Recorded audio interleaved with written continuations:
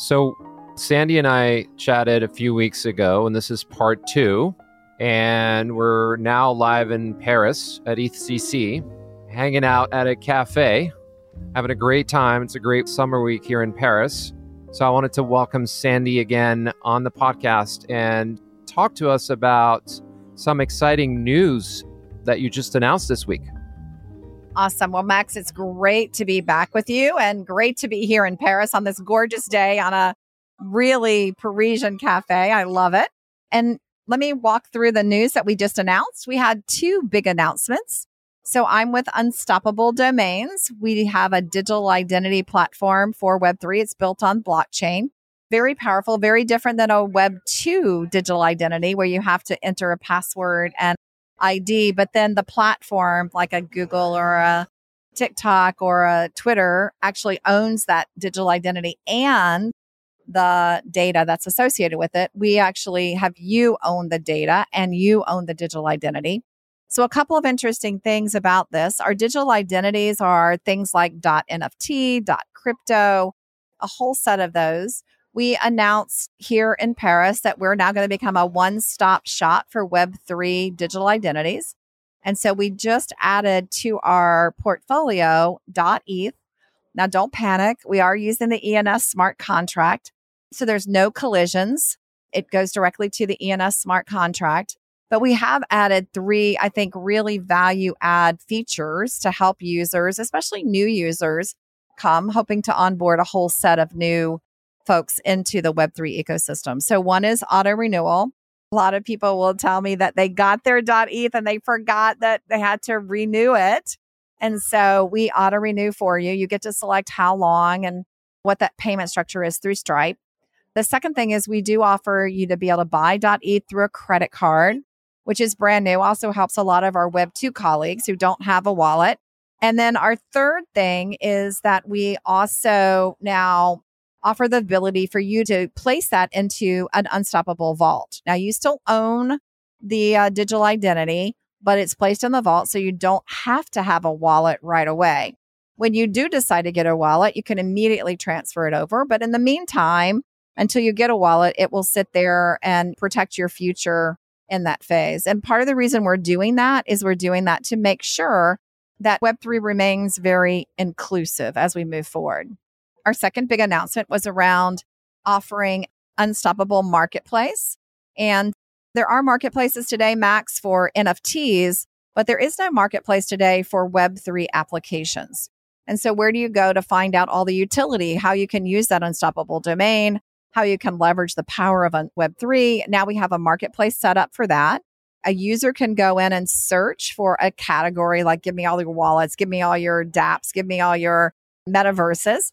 Or you can go search for a particular Web3 application that you've heard about, learn a little bit more about it. We also have a featured section that enables you to look at some of the featured apps. This month, we're featuring Web3 applications who have embedded AI into their functions, since that's such a hot topic. And we also enable reviews. So I came from Amazon, and we love our reviews at Amazon. And so it also enables reviews. So this is 2 powerful announcements. And these 2 announcements have both benefits for users. And the second one, lots of benefits as well for partners. And both, I think, really benefit the Web3 industry overall as well. So that little bit longer summary, but just a summary of the 2 big announcements that we just made. Well, thank you very much, Sandy. This is very exciting. And I have a few questions as I unpack the announcement. Well, the first thing is, and again, through your leadership, I think we're seeing with Unstoppable a very clear path towards commercialization and user adoption, right? So I'm seeing a lot of bridges here to try to get the Web2 experience migrating onto Web3 with the benefits of the end user ownership economy, which is something that you've been touting, right? You're enhancing the user experience, right, to make it easily accessible. I think one of the issues we've struggled with in this space has been built for engineers, by engineers, and trying to move away for mass market adoption. So back to the asset itself, you said you're now going to be essentially a hub for all things digital Web3 domains. What do you think of domains as a store of value, both from an investment and speculation standpoint, but also from an adoption by real businesses? Great question, Max. So let's talk about businesses first. 11% of the Fortune 100 today already own their unstoppable domain. Most of them are not using it per se, but they're protecting their future. They don't want someone else to take their brand. And so I think that's pretty good. 11%, not widespread adoption, but solid adoption in a space that is just at the very early stages. I would say from users, we have 3.6 million domains that are in the wild. We're the largest Web3 naming service out there today. I think the power, though, really comes through the utility of the 870 different applications that we now make available for anybody to use their unstoppable domain, because utility is greater than hype. And if you just think about our very first use case that we started with, it was a very simple one. Max, what you did was you typed in sandy.nft or sandy.polygon, and that enabled you to resolve to your wallet address all that series of letters and numbers. So that was our very first use case. And we wanted to take a look at how many people were doing that today. So 30 million resolutions happen every week using an unstoppable domain. I think that's pretty solid adoption. Again, usage, looking at where we are in the space overall.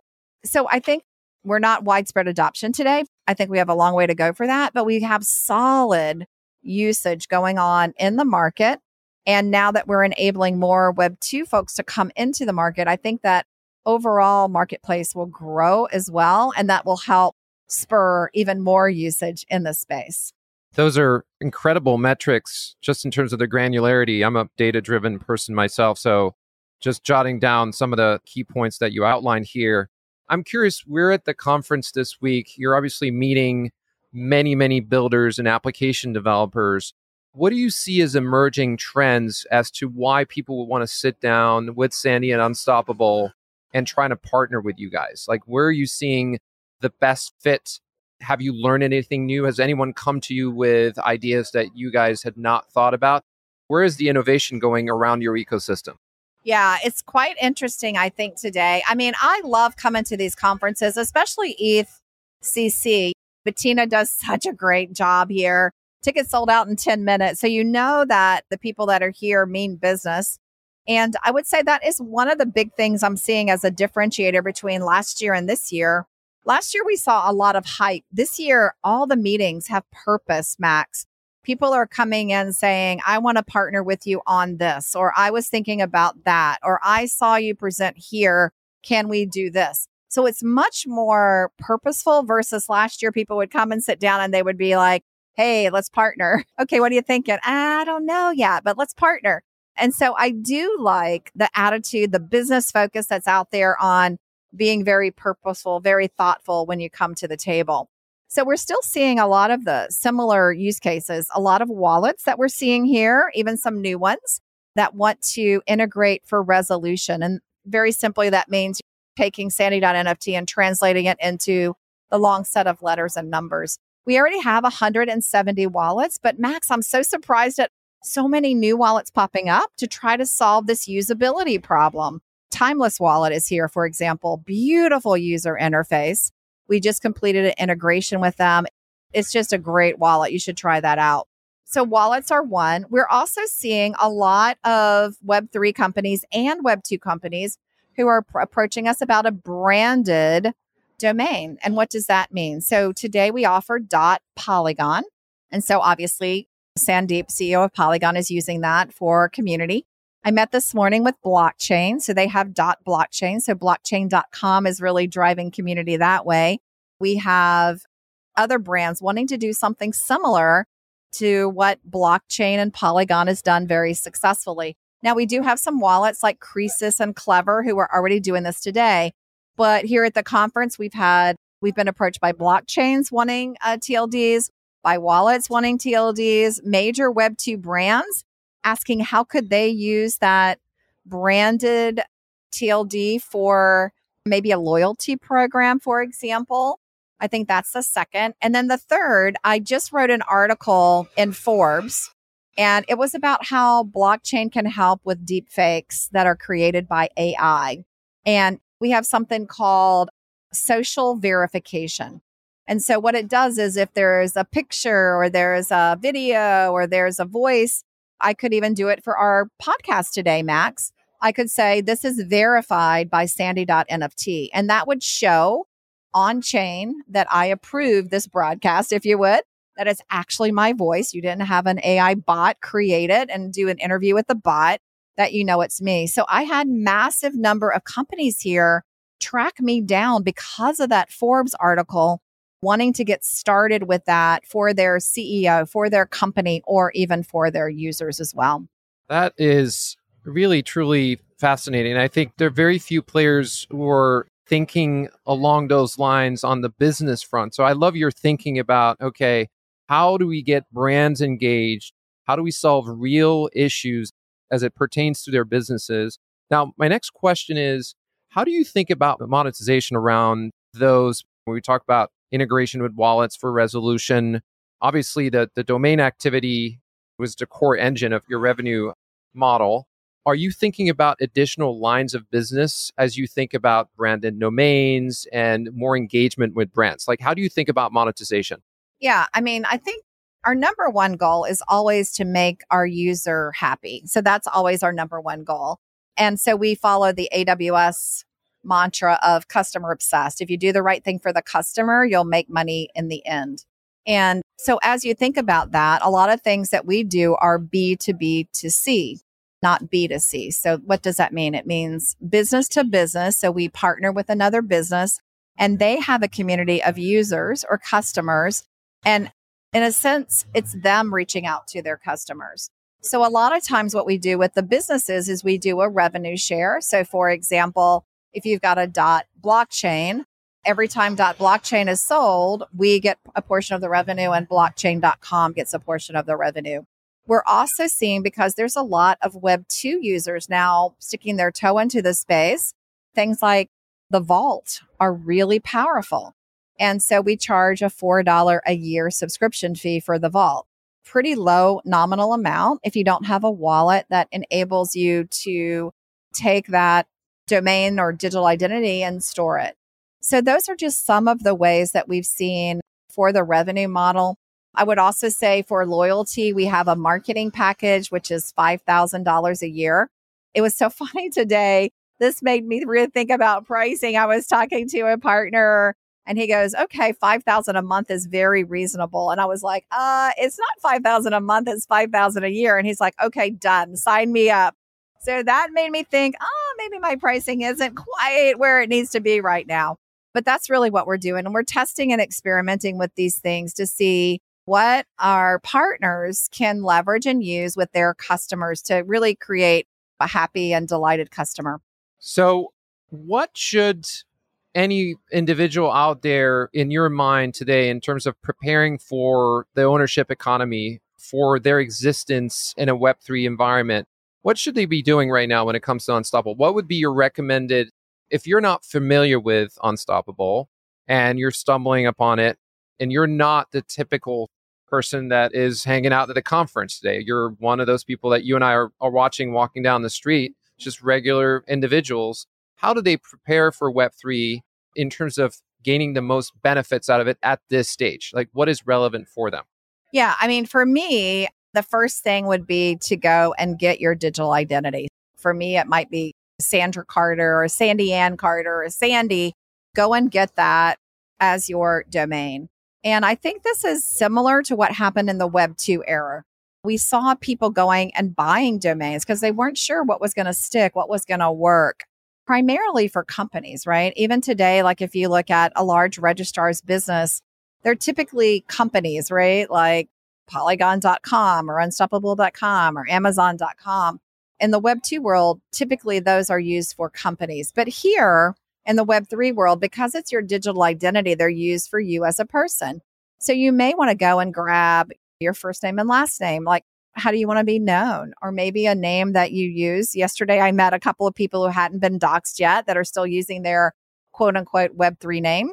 Captain Bitcoin comes to mind. So you want to go out there and grab that first. And then secondly, what I would advise you to do is as you're then setting up your digital identity, there's something that looks just like a LinkedIn page. In fact, Max, I was just demonstrating that to you and one of your colleagues. And the first thing he said is, this looks like a LinkedIn page for Web3. And I was like, yes, that's what I hear all the time. So go set that up for your Web3 brand. You probably have a LinkedIn page today. Most business professionals do. So why don't you go ahead and set up your Web3 profile as well? In there, it could include causes that you love, like supporting the climate. It could support tickets to events you've been to, which are maybe a collectible that you have, your education, maybe a certificate that you've gotten. And that really can start to build out your Web3 brand. Join some communities so you guys can start messaging and know each other. I think those would be the first two things that I would do. And then the third thing is, once you feel comfortable, is to start using that domain in a little bit more sophisticated way. Maybe setting up encrypted email with it. Maybe setting up your gamer tag. So using it with Atari, for example, or even trying out some DeFi apps like maybe Cook.finance that's out there today that has a DeFi app, or Atlantis that has a metaverse. So there's so many ways that you can start playing with it. A lot of times I say in Web 2, you can learn about Web 2 and think about it and study it and really kind of get it. But for Web 3, you got to get your fingers dirty. So you're not brainstorming things, you're play-storming things. You're playing with things just to experiment with it. So that would be my top 3. Go get a domain, get your digital identity. 2, get it set up as your profile so you can start branding yourself as being hip and cool and knowing what blockchain and Web3 are. And then 3, actually start using it with some of those use cases. If you go to unstoppablemarketplace.com, you'll find 870 things you can play with right away. Start using it, playing with it, and then give us suggestions and ideas. And I think, again, with the ownership economy, I mean, with ownership comes getting your hands dirty, as you were talking about. It's very important to get acquainted with some of the principles, because one of the benefits with decentralization, with self-custody of those assets, like when you buy a domain name in Web 2, you don't really control it. You do own it, but there's no way for you to really monetize it unless, let's say, you went out and hired a lawyer and put together an IP licensing agreement with someone and counterparty to do that. There are apps and builders out there building ecosystems to allow you to put your assets to work, your IP assets. So let's just say you had domain names and a collection of domain names, and they're sitting there idle, and you've just bought them. Maybe from a speculative standpoint, maybe you're just trying to hedge your bets. Maybe you're a brand that needs to sit on those assets, but doesn't yet have a Web3 presence. You can make those assets productive, right? And so the reason why it is incredibly compelling, at least to me, and why I am a big believer in this era that we're entering, is we're giving users more control, more responsibility, and you're enabling that. You're creating the tools to allow them to have access to that and making it seamless. A few years ago, it was still pretty hard. And now, thanks to businesses like yours, you're actually able to enter this world and not be a blockchain or Web3 professional. You can actually get your hands dirty, as you were saying, but not as dirty as you would have 3 years ago. So I find that very compelling. Well, Sandy, it's been great catching up. As always, I like this second part. I'm starting to do second parts with people that I've really enjoyed chatting with. So I'm looking forward to seeing this really take off. It sounds from the metrics that you're starting to get engagement. I know outside of our community, there's a lot of skepticism, but I think it's people like yourself, through your leadership and business expertise, that are really crafting the path forward for how this business is going to evolve. So thank you very much for spending time today with me. Thank you very much. And let's do our next one here in Paris too. What do you say? Well, maybe we should have some food next time. That's right. Okay, great. Thank you, Sandy. This podcast is produced by Rado Venture Management, LLC, RVM. RVM is not an investment advisor. The opinions expressed in this program are those of the speakers and do not necessarily reflect the views or positions of any entities they represent, not investment advice.